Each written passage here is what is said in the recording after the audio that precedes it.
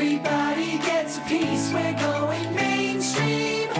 Everybody's gonna eat, we're going mainstream. All my family is sing. See you on Main Street, we're going mainstream.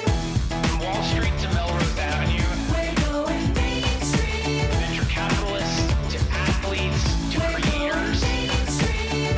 to the person who's collected trading cards We're going mainstream. in a collision of culture and finance. We're going mainstream. Today on the Alt Goes Mainstream podcast, we're lucky enough to peer into one of the most exciting markets in the alt space, the early stage venture market in Europe. Levent Altunel and Enrico Onamuller are a big part of making alts go mainstream in Europe with their company Bunch.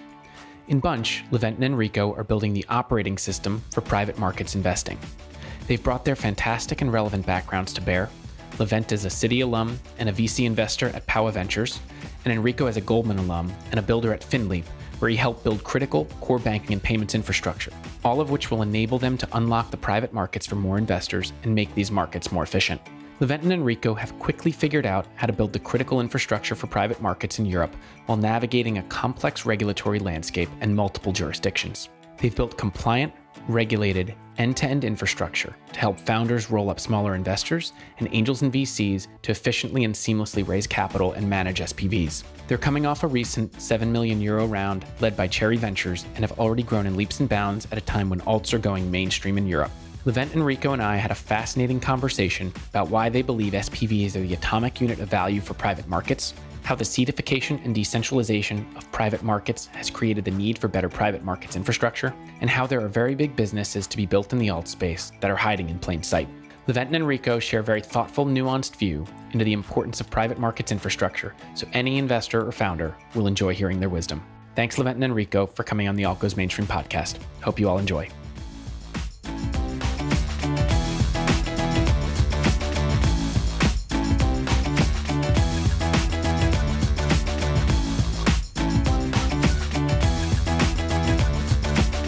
We're going mainstream. Levent, Enrico, welcome to the Alt Goes Mainstream podcast. Hey, thank you. Very happy to be here. Thank you. Awesome to be here. It's great to have you. Really excited about this conversation.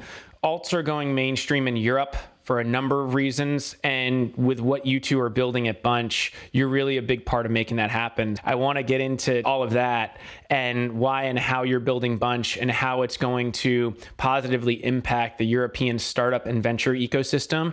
But before we get into that, you both have fantastic backgrounds for building Bunch. Would love to hear from each of you how your personal experiences have shaped how you've decided to build Bunch.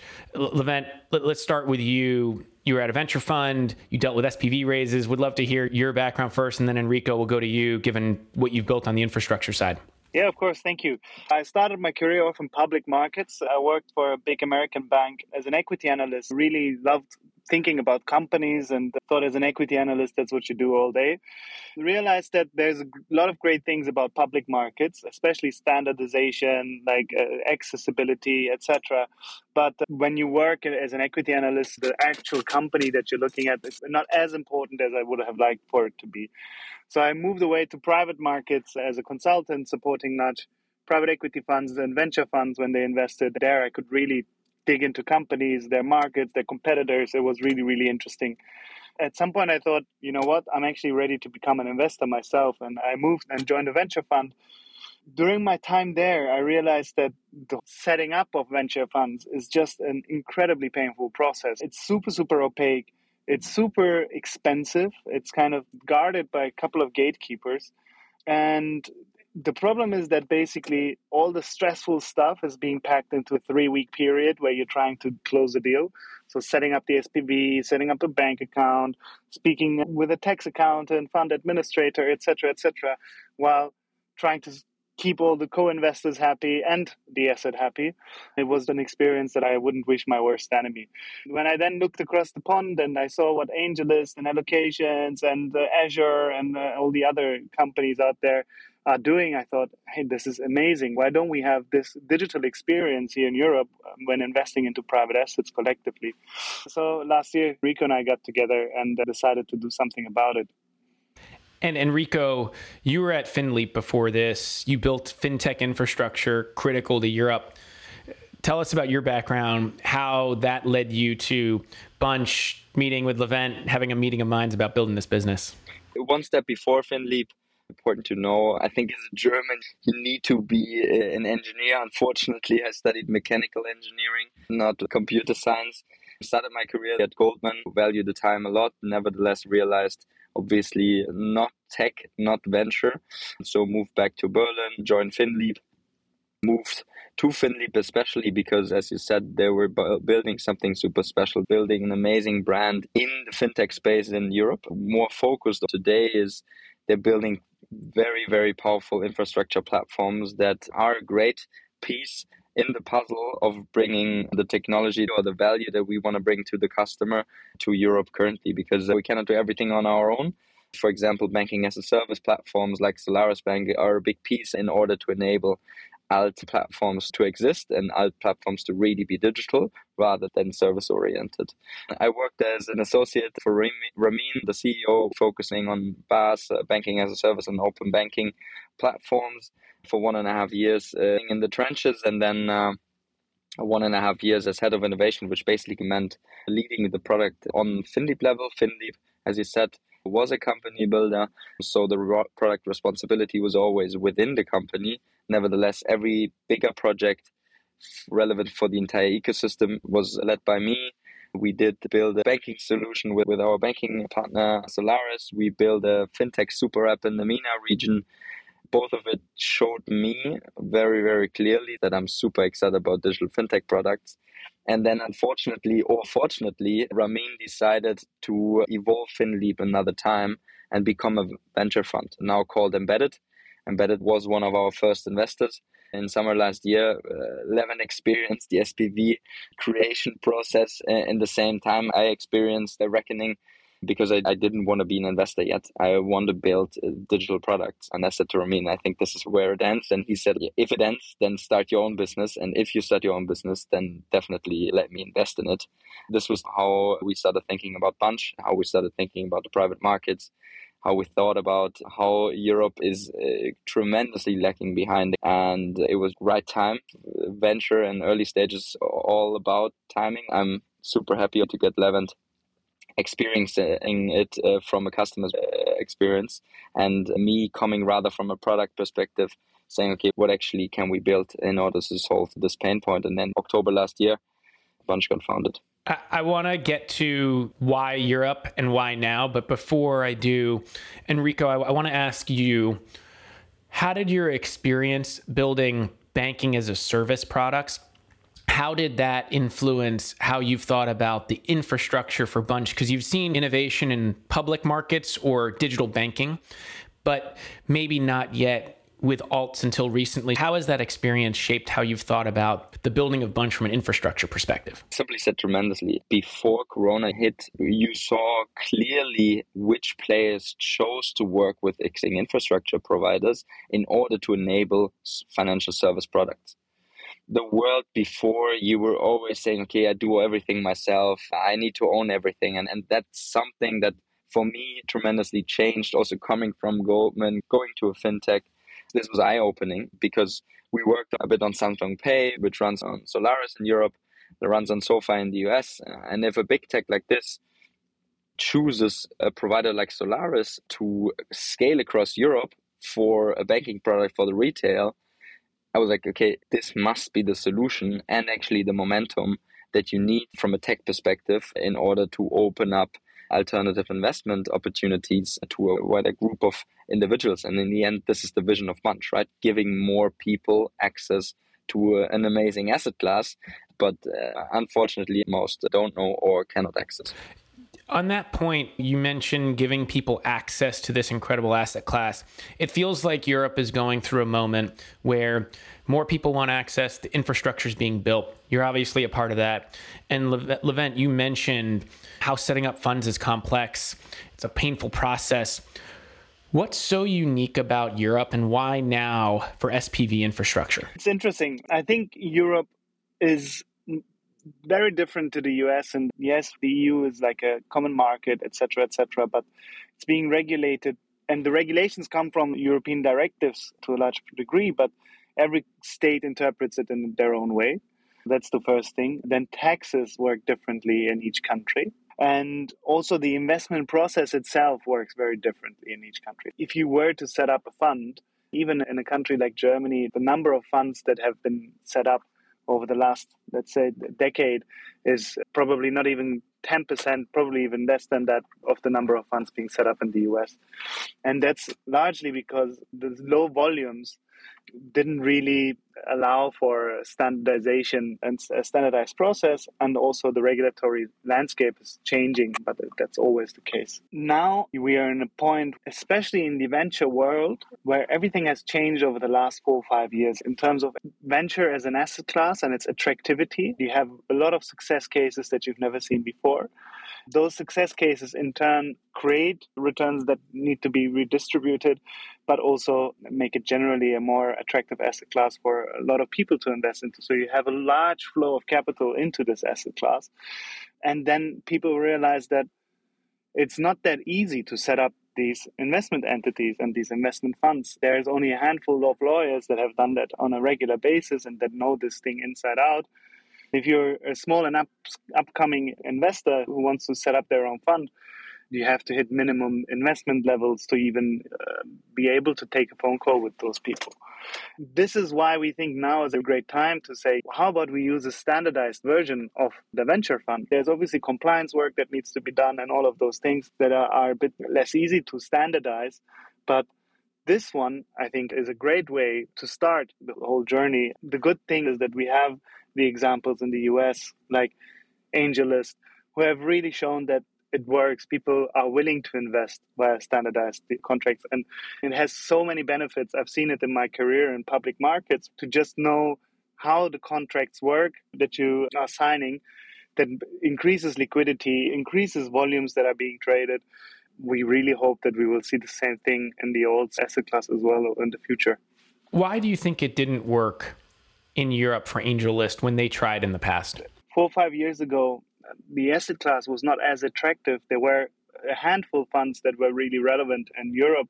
That has changed dramatically over the last 2 years. At the same time, the infrastructure was not at the stage where building this kind of product is, I don't want to say as easy as it is today, but it was definitely a lot more difficult than it is today. The other thing is AngelList had a lot to do in the US. They had a lot of opportunity to grow.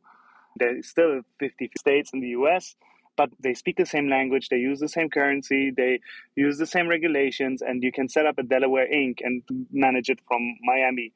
And that is the difference. So when they were facing the problem, I am 100% sure that they would have been able to solve it. But when you have limited resources, you focus on the thing that already works. So I think that's probably the reason why they didn't double down on Europe. Continuing on this point, Enrico, you've talked about the seedification and decentralization of private markets, particularly in Europe.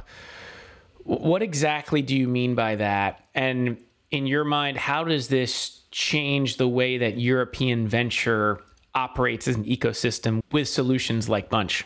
On the one hand, 5 years ago, we had the Zalandos, we had a couple of big businesses, but if you look at the ecosystem where it is right now, we have so many more unicorns, we have so many more growing startups in the ecosystem, and we also have so many more funds that actually want to participate in the growth. So on seedification, we see that a lot more value is captured in the early stages of a company, relatively speaking. And it is very difficult for big organizations, big VC firms to actually capture this upside because they need to be at the right place at the right time. We see our platform as one little puzzle piece because there are so many great operators in European businesses that actually think about funding a business or think about starting a business and might be funded by co-workers, might be funded by other individuals that they know from the family. This access needs to be leveraged and it needs to be monetized. That's what we want to do. Seedification, in our view, value is captured very early on, and this cannot be driven purely by funds. this will be driven by individuals. This will be driven by founders. It will be driven by senior executives and the network that you have. That's why we are super excited about the current state of the ecosystem and the reinforcing of this ecosystem through a platform offering like ours. One thing that I would also love to add on this is I think this setting up a company has also become a lot easier over the last decade. Traditionally, if you wanted to start a company, you would have to buy large computers and all that kind of hardware stuff and have to rent an office or whatever it may be. It had a lot of expenses, which is why you would have typically a pre-seed round that would be covering those costs. This you don't really need these days anymore. Typically, the founders, they can get much further if they're a bit more resourceful, which is why the average round size then obviously increases because people raise after they've built an MVP, for example. I think that also leads to the necessity to go a bit earlier in the sense of invest into younger companies because it's just been a bit cheaper to build great businesses. You both mentioned that there's a changing of the market structure where more investors can now participate thanks to the infrastructure. In your mind, how does this change the European ecosystem? And how do you think VCs will respond to this change in the ecosystem? We are at the spot where the US ecosystem probably was 5 years ago. And with a more decentralized, more distributed network of investors, I think a lot of more great businesses, great founders will pop up. Obviously, now we have an exciting time in the entire venture space, but generally we are extremely bullish and we are extremely excited that more unused capital is pushed into tech companies. I think we all agree, otherwise we wouldn't be here, that tech is eating the world and will continue to eat the world. That's why we are super bullish, because there is so much capital in Europe that is locked in or just sits on bank accounts. And we actually have or can play maybe now still a tiny role, but will play a significant role in unlocking this capital, because there are guys who have amazing access and can help investing this money of friends and network. So very bullish here. To your second point, how is the VC world going to answer? I think this is a super interesting question, because we see a lot of things, and probably Levent can add to that. We see a lot of the big US funds coming to Europe, coming to very, very early stages, doing Series A rounds, actually looking at seed rounds where smaller funds in Europe are struggling. On the other side, we are enabling a force that comes from the bottom up, because now there is a business angel who might have had an amazing investment pre-seed, a company who couldn't participate in later rounds because he didn't have the capital. But now he has the chance to actually monetize this access, monetize this pro rata right that he has, and continue investing. I think it will be quite challenging for a couple of smaller early stage VCs if this push on both sides happen. On the other side, I think it will be more decentralized and therefore more exciting to be a founder in Europe in the next couple of years. I want to talk about this point of decentralization, which is really important. And Levent, you mentioned this a little bit earlier, that you're now creating this level of standardization. For those who aren't as familiar with the European markets, in the past, would it have been harder for a founder or an angel in Germany to invest in a French company, or in England to invest in a German company? And because of the infrastructure that you're building, are we now seeing a globalization of sorts where the standardization across Europe has made it easier for people to invest into various jurisdictions because of the entity creation that you're allowing? I think there's still a lot that needs to be done. It is still not super easy to invest across borders. You still need to figure out, what do I need to do? How does it work with the taxes? Like, your tax accountant always freaks out. What needs to happen, and where we want to really be part of it, is automating these kind of very standardized processes. Like, you receive capital from a French corporate, you should get a document that quickly tells you, and especially tells your personal tax accountant what he needs to do with this.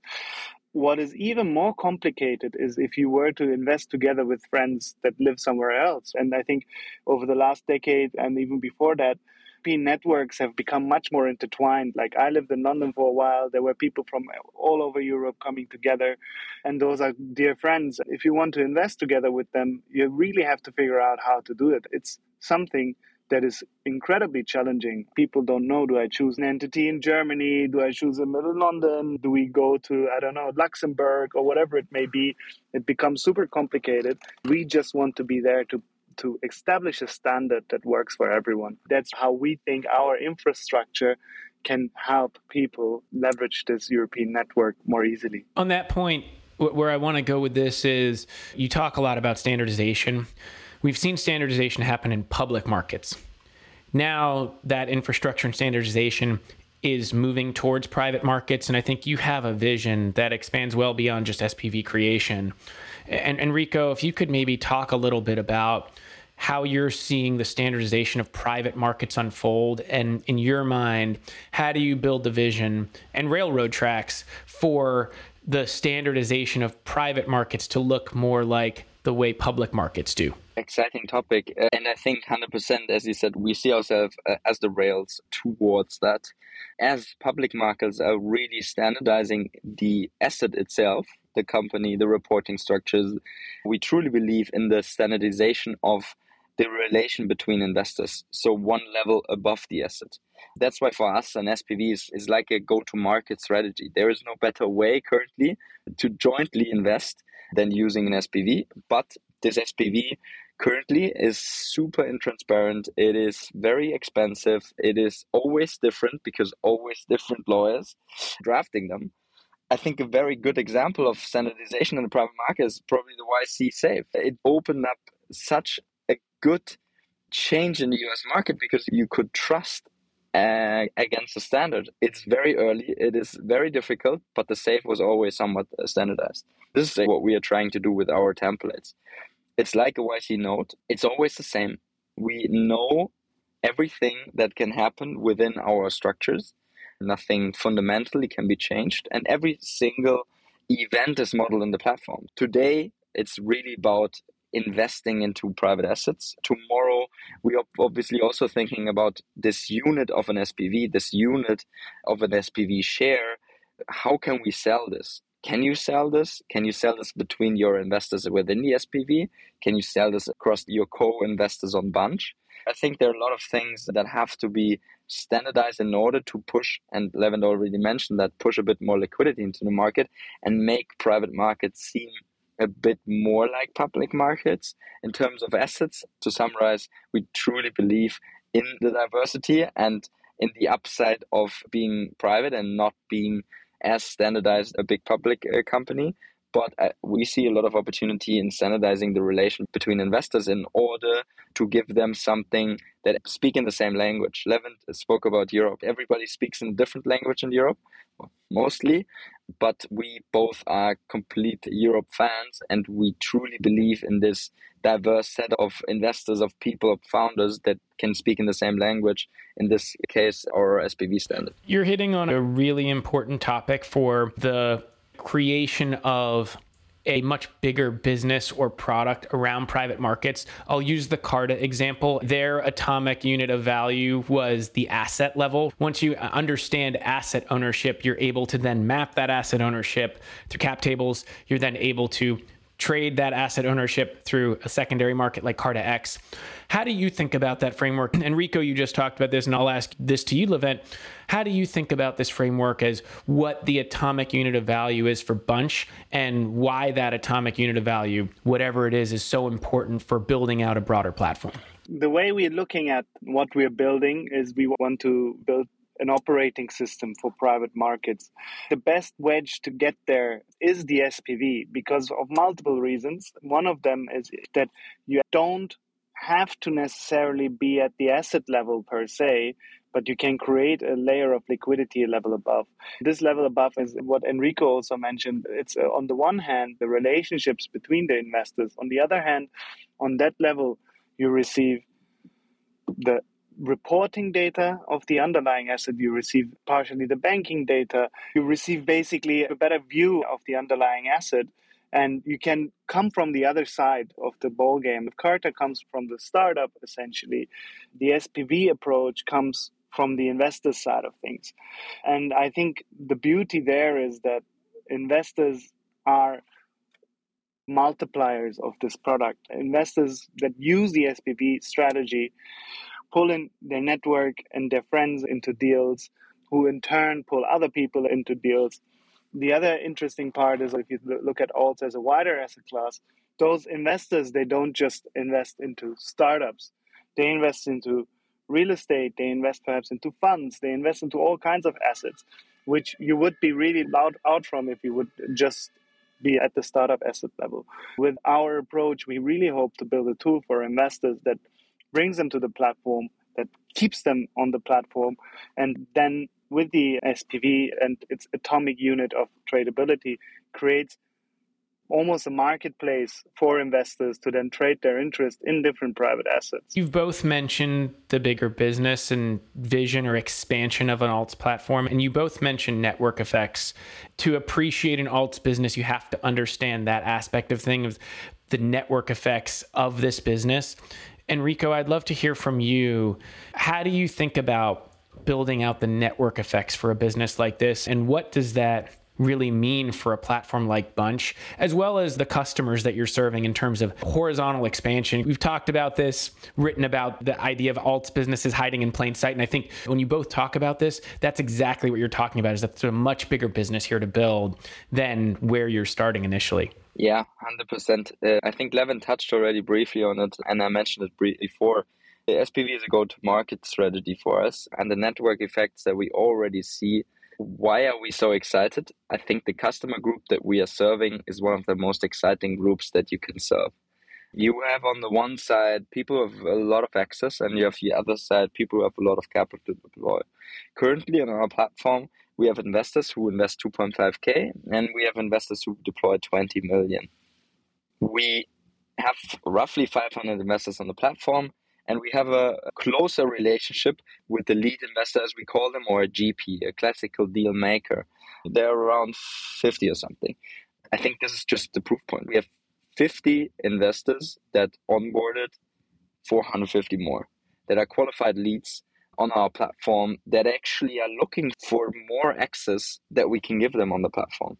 It is very exciting to see how one GP lead investor can bring his network onto the platform. But it's also very exciting to see, and it just recently happened again, that one of these co-investors, rather passive users of the platform, says, okay, my friend just did this deal in this startup.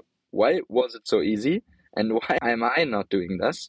And they became the new lead investor. So these, I think, two exciting things that prove from our perspective that our go-to-market strategy is the right way, and that network effects are very strong already. Secondly, where do we build from that? The spectrum of 2.5K to 20 million is actually where we will go. We will go bigger, finding more capital to deploy to people that have access. What we're currently doing is onboarding. We are in the onboarding phase of the Bunch OS to deploy more network effects, which is actually matching people and connecting people and interacting on the platform in the future in order to drive investments and drive value creation on the platform. So very excited, and I think already a couple of proof points in this regard. Two questions, one stemming from that on the concept of the professionalization of venture in the ecosystem you're operating in Europe. Do you see the European ecosystem coming to Bunch as the starting point for many people to begin their investing careers, and this is the way that they build a track record, much like people started SPVs on AngelList and then were able to build into a fund? Is that how you envision this platform unfolding, where you're giving people the opportunity to, as you say, Enrico, monetize their access? Once they monetize their access or deal flow, they're then creating a track record. Then they'll be able to build funds. Is that part of the vision, Levent? Maybe you take a stab at this first because you were with a venture fund. So you saw it from both sides, running a fund, but also doing SPVs for later stage deals. Is that how you think about the evolution of this platform and the tools that it provides? The Enrico, as you say, the $2,500 investor all the way to the $20 million investor? I think it's a very interesting thing, and it is something that is very close to my heart. One of my missions with Bunch. If someone sets out to become a venture investor, you have to have the right network from the beginning, otherwise it's doomed. You will never be able to start small, essentially, unless you're very rich or you know the right people.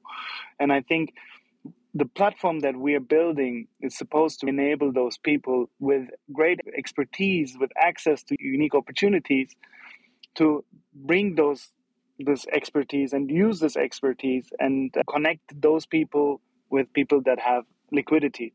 It's so obvious. For example, I know a lot of cool startups. I know a lot of people that have the necessary liquidity to invest, but me as a startup founder, I'm currently lacking a bit in the liquidity side of things. I think it is a great way to start out your career if you want to break into the venture investing space and you have the expertise and the access. But I also think, on the other hand, that the SPV itself is something that could even become the status quo of investing. Because if you really think about it, there are obviously many benefits with having a fund. I completely see that and I completely understand. The thing that sometimes where I start to think about are these opportunity funds, where people basically raise a second fund a bit larger for the opportunities that come up within the fund and within the portfolio. I personally think that all of those opportunities should be done via SPVs, because as an LP, you then have a much better understanding of the asset, because the manager you're with was invested for many years, so they know whether it's a good company, a bad company, or great opportunity or not. And you can decide how much of your capital you want to deploy into this. At the same time, for the GP, it's also a great opportunity because they can actually think about not having to, I would say, dilute their carried interest. I think it's a very interesting opportunity on that front as well. So I think for the investors, both GPs and LPs, it's actually almost a preferred option to the old school opportunity fund approach. On that point, I want to ask both of you this question because you may have similar views or you may have different views, but I totally agree that the rise of SPVs has enabled people to access deals and maybe even enabled earlier stage funds to go upstream. And if they have the dry powder or LP relationships, can write a much bigger check into a later stage deal, whereas before everyone would have stayed in their lane. How do you think about that as part of the evolution of the venture ecosystem, where people aren't necessarily staying in their lane as much, in large part due to the rise of these SPV infrastructure tools that enable a smaller fund to maybe write a $10 or $15 million check into a later stage deal, whereas they wouldn't have before, and those allocations might have just gone to a few bigger funds. But maybe the founders want those investors in the deal who are smaller and have been with the company for a longer time. So how do you think about that, both from, obviously you're building the infrastructure to enable that, but also just from the development of the VC ecosystem? We spoke with a very large fund, and when they told us that looking at their overall returns, that I think enormous amount, like way more than 50% of all the returns over the lifetime can come from just a handful of deals. And that's something that actually shows you that what you're saying, not staying in your lane and making use of your pro rata rights and perhaps do uber pro ratas even in the Series D stage, that can be the thing that really matters in the end. That can be the thing that really, really moves the needle.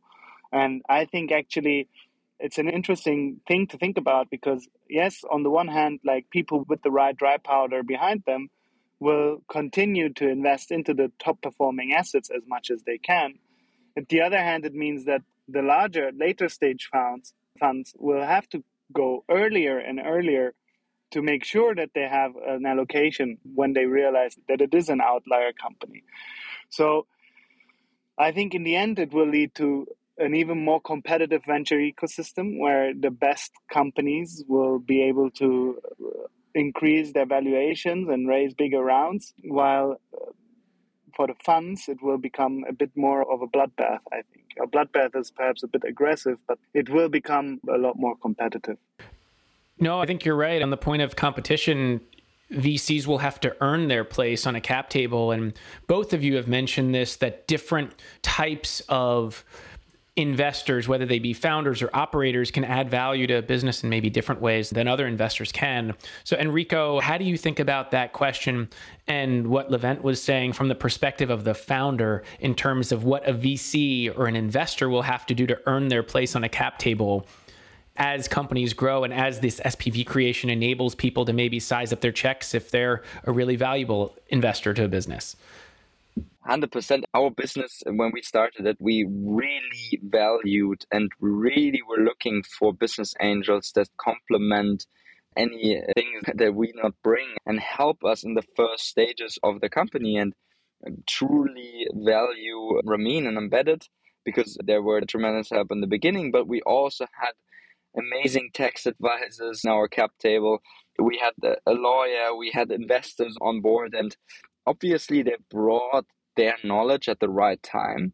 But I feel like these investors who don't only do this and really want to become more professional investors, actually use their pro rata, continue investing, they will be valuable to us as founders continuously. So 100% buying into the competition piece of Levent. We're just looking at our cap table, looking at our investors that we have on our cap table. I'm very excited. I'm excited about our funds, but I'm also very, very excited and very humbled about the business angels that we got on our cap table. And I would hope that some, obviously, also through financial incentivization, like keeping their stake and protecting their dilution, be a close advisor to our business continuously until the later rounds and then exit. So I think, yes, more competition. And I also think that there are some amazing business angels which you tend to forget because, oh wow, there's the fund ABC, but they will have a new voice through something like that. It's a perfect segue, Enrico, into another trend that we're seeing happen really all over, but it's been recently chronicled in Europe, which is the rise of VC scout programs and founders investing in other founders. So how have you thought about that? I know you have some scout programs that either work with you or are planning to work with you. What's your view on this trend in terms of enabling scout programs to be created? And how would you also think about, now having seen scout programs operate, the advice for founders? You yourselves are founders too, but balance the operating and investing. And maybe Levent, start with you and then hear your thoughts as well, Enrico. Yeah, it's super, super interesting. I think the whole topic of scout programs, even to put it differently, I think the topic of operator investors is something that we really believed in also before we started Bunch. So when thinking just about if I want to start a company in the education space, I would love to have this Series D stage education tech founder as an angel investor, because they obviously know the customers that I want to sell to. They know the partners that I will have to work with. They know the funds that are interested in this segment. So it's the best type of investor you can have. However, a lot of times those investors, those operators, they might not have done their exit yet. So they don't have the necessary liquidity to become prolific angel investors. Because realistically, you need to do 20, 30, 40 investments for it to be a sensible thing to do. So what happens is that a lot of these people, they're not that prolific an angel investor. They do the due diligence, they look at the companies, they help where they can because that's just what you do as a founder, but they don't really benefit from it as much as they could. And we believe that the traditional scout programs that you have, they lack a bit on the financial incentive sides. So you as a scout, you may do a ticket out of a big bucket and then you will wait 10 years and you will see, is your investment the one that really drove performance, but perhaps it got diluted by the bad investments of other people. You're not as interested in also keeping the relationship with the startup going and pushing that forward. So we believe that actually the scout programs should be something that should be a bit more selective and that should also be financially attractive for the people that are the scouts, so that they are actually also incentivized to help the way that they should. And yeah, I think that there are ways of structuring it in that way, but you need to have the fund also that wants to build it in that form. You're bringing up a good point on the construct of the infrastructure, but also balancing that with the identity that an investor has from being part of a vehicle versus being directly on a cap table. Enrico, how do you think about this question where, like, in the past, maybe investors want to be directly on the cap table because there's some significance of saying, hey, I'm on the cap table, I'm an investor directly on the cap table, other people are going to see that, versus a number of smaller investors being rolled up into an SPV and still being an investor in the business, participating in the business, but they're in an SPV and they're one of many. So maybe there's that novelty factor that's no longer there. How do you think about that from both the company and investor perspective? I think there is an exciting perspective, which you might add is a German perspective, because looking at German, you're coming from the US, you also have the notary. So being on the cap table means going to the famous or infamous notary. I'd be very excited about that. Yeah, exactly. Maybe coming to that in a second. But to your question, what we see, and actually we also rolled up our angels, and I would hope that if you call either one of those, and obviously they are more active and more passive angels, but if you call either one of those, we have a really, really good relationship with them, because in the end, it doesn't really matter if you're on the cap table. There is financially no difference. There is just a bureaucratic difference. What we see, the investors who really want to engage with you, who are really valuable, they are valuable in an SPV and on the cap table. And as a founder, you want to spend as less time as possible on bureaucratic stuff. So I think what we see in Germany, what we see in Europe coming rapidly are these angel pools to keep the founder focused on the business. And from an investor's perspective, I would just say nothing changes. If you want to be engaged, you are engaged. So I think there are upsides on both sides. I think one thing to add here, that the form that you interact with your angels still matters. I think there's one thing of just being rolled up and you receive an email every now and then. But for example, with our product, each angel has their own portfolio on Bunch. So they see their asset, they see how it's developing, they see the questions and the updates that the founder is giving, and can also interact on there straight with them and vote in the shareholders meetings, etc. So there is actually a lot of things that you can do even in a pooled format to facilitate this kind of relationship and this feeling of being part of the journey by offering in this digital format. That's a great point. I want to double down on that point, because what it really means is something you've mentioned, which is you're building this operating system for both investors and for companies or even funds eventually, because you can service funds as well. On that point, Enrico, when you think about the operating system, what are some of those features that you both have talked about that are so important in doing that, in terms of creating continual updates, making sure people feel like this is the place to go as opposed to other places? Because there's so many different places where people can get access to private markets now. A very good question. I would look at it from two angles. When we started this journey, it was a clear operating system for investors.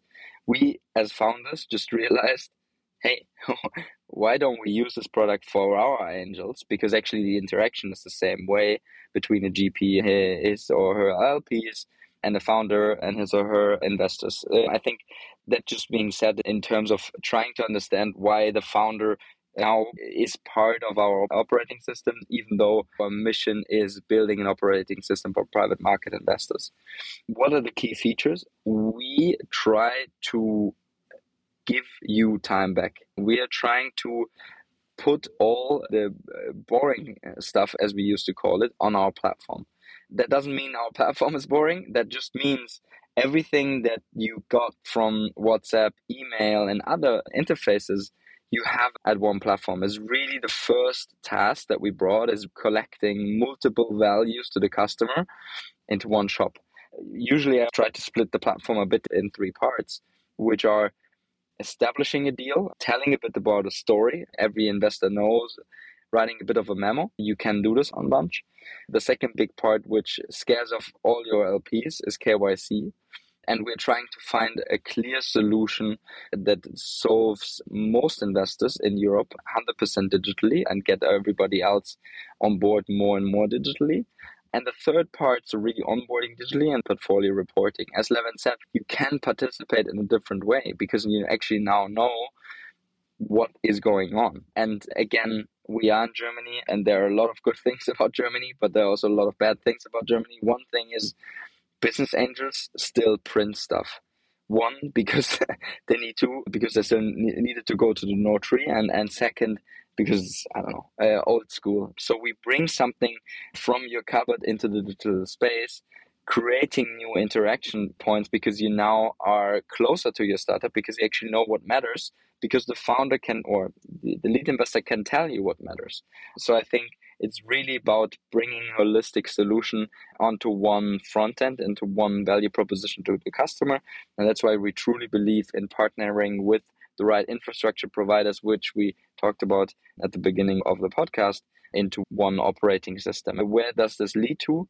Today, it is the lead investor's bit put into a structure that we give him, because obviously we're trying to limit a complex problem. But I think what we're currently already see is we will open up this again. As you can think about a very simple CRM in the beginning, everything you had to do in a certain way. In the future of Bunch, you as a lead investor, you as a founder can really use this as an operating system, as a software solution for you to report different numbers, to onboard in a different style, and so on and so on. So bring flexibility to the users again in order to become an operating system, while today we are a very good software solution, but not yet a flexible, adjustable operating system. It's a great way to bring this whole podcast full circle, because you talked about the atomic unit of value. As you mentioned, Levent, you talk about the evolution of Bunch. You talk about how that's part of the broader ecosystem and the vision for the business, which is all awesome to hear. What I'd love to do now is ask a question I always ask every investor or founder who comes on the podcast, which is, and you do this for a living and you see plenty of investments, but what is your favorite or most interesting alternative investment right now? Levent, I'll start with you. Okay, interesting. So my favorite alternative investment probably, so what I looked into recently is an investment that Insight did in the US actually. It's a company called Agora.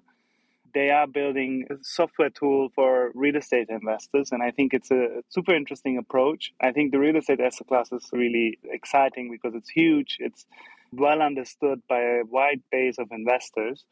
And I think in the US, the market is also big enough to just focus on that. And I think it's an exciting company that I will closely follow to see how they will be doing. I don't want to make you divulge anything you don't want to, but my guess is your infrastructure could also handle the real estate space as well. I mean, we built it in a way, right, that we say we built the financial infrastructure layer, and on top of that, we create a legal layer, and what lies within these legal wrappers doesn't really matter so much what it is. We'll keep tabs on that and we'll follow that in future years. Enrico, what about you? Interesting point, Levent. I think currently, I hope I don't sound weird, but I'm obviously super excited of the company that we're currently building. Levent and me have our heads down tremendously and proud on obviously what we have achieved, but I think proudest of the people that we currently gather around us. And I see new things evolving. As Levent said in the beginning a bit, we are currently growing. There are things happening. When we started, Levent and me knew everything. And we are now obviously still involved in everything. But now things happen where I wake up and I thought, okay, this is what I still need to do. And it already is done because there are new things evolving. And I'm super excited about our team. I'm super excited about our company. In terms of other companies that I thought and saw, I think Figma just recently exited to Adobe. I'm using Figma. I'm doing a product at Bunch. I'm using Figma, I think, more or nearly as much as I use Gmail. So I think they built an amazing product, and it's exciting, or maybe not exciting to see that they are now with Adobe, but this is a platform that I truly value and would love to have invested in the pre-seed, I would say.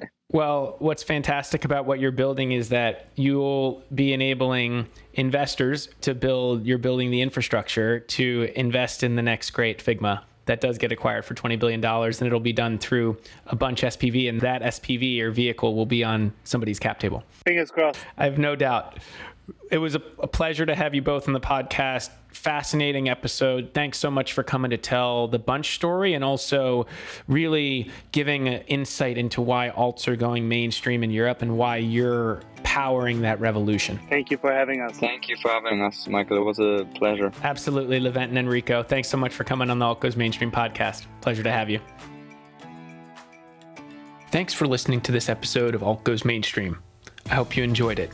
You can find more episodes of the podcast at any of your favorite podcast sites, and you can read more about alts at my Substack, altgoesmainstream.substack.com, and follow me on Twitter at Michael Sidgmore and @GoesAlt.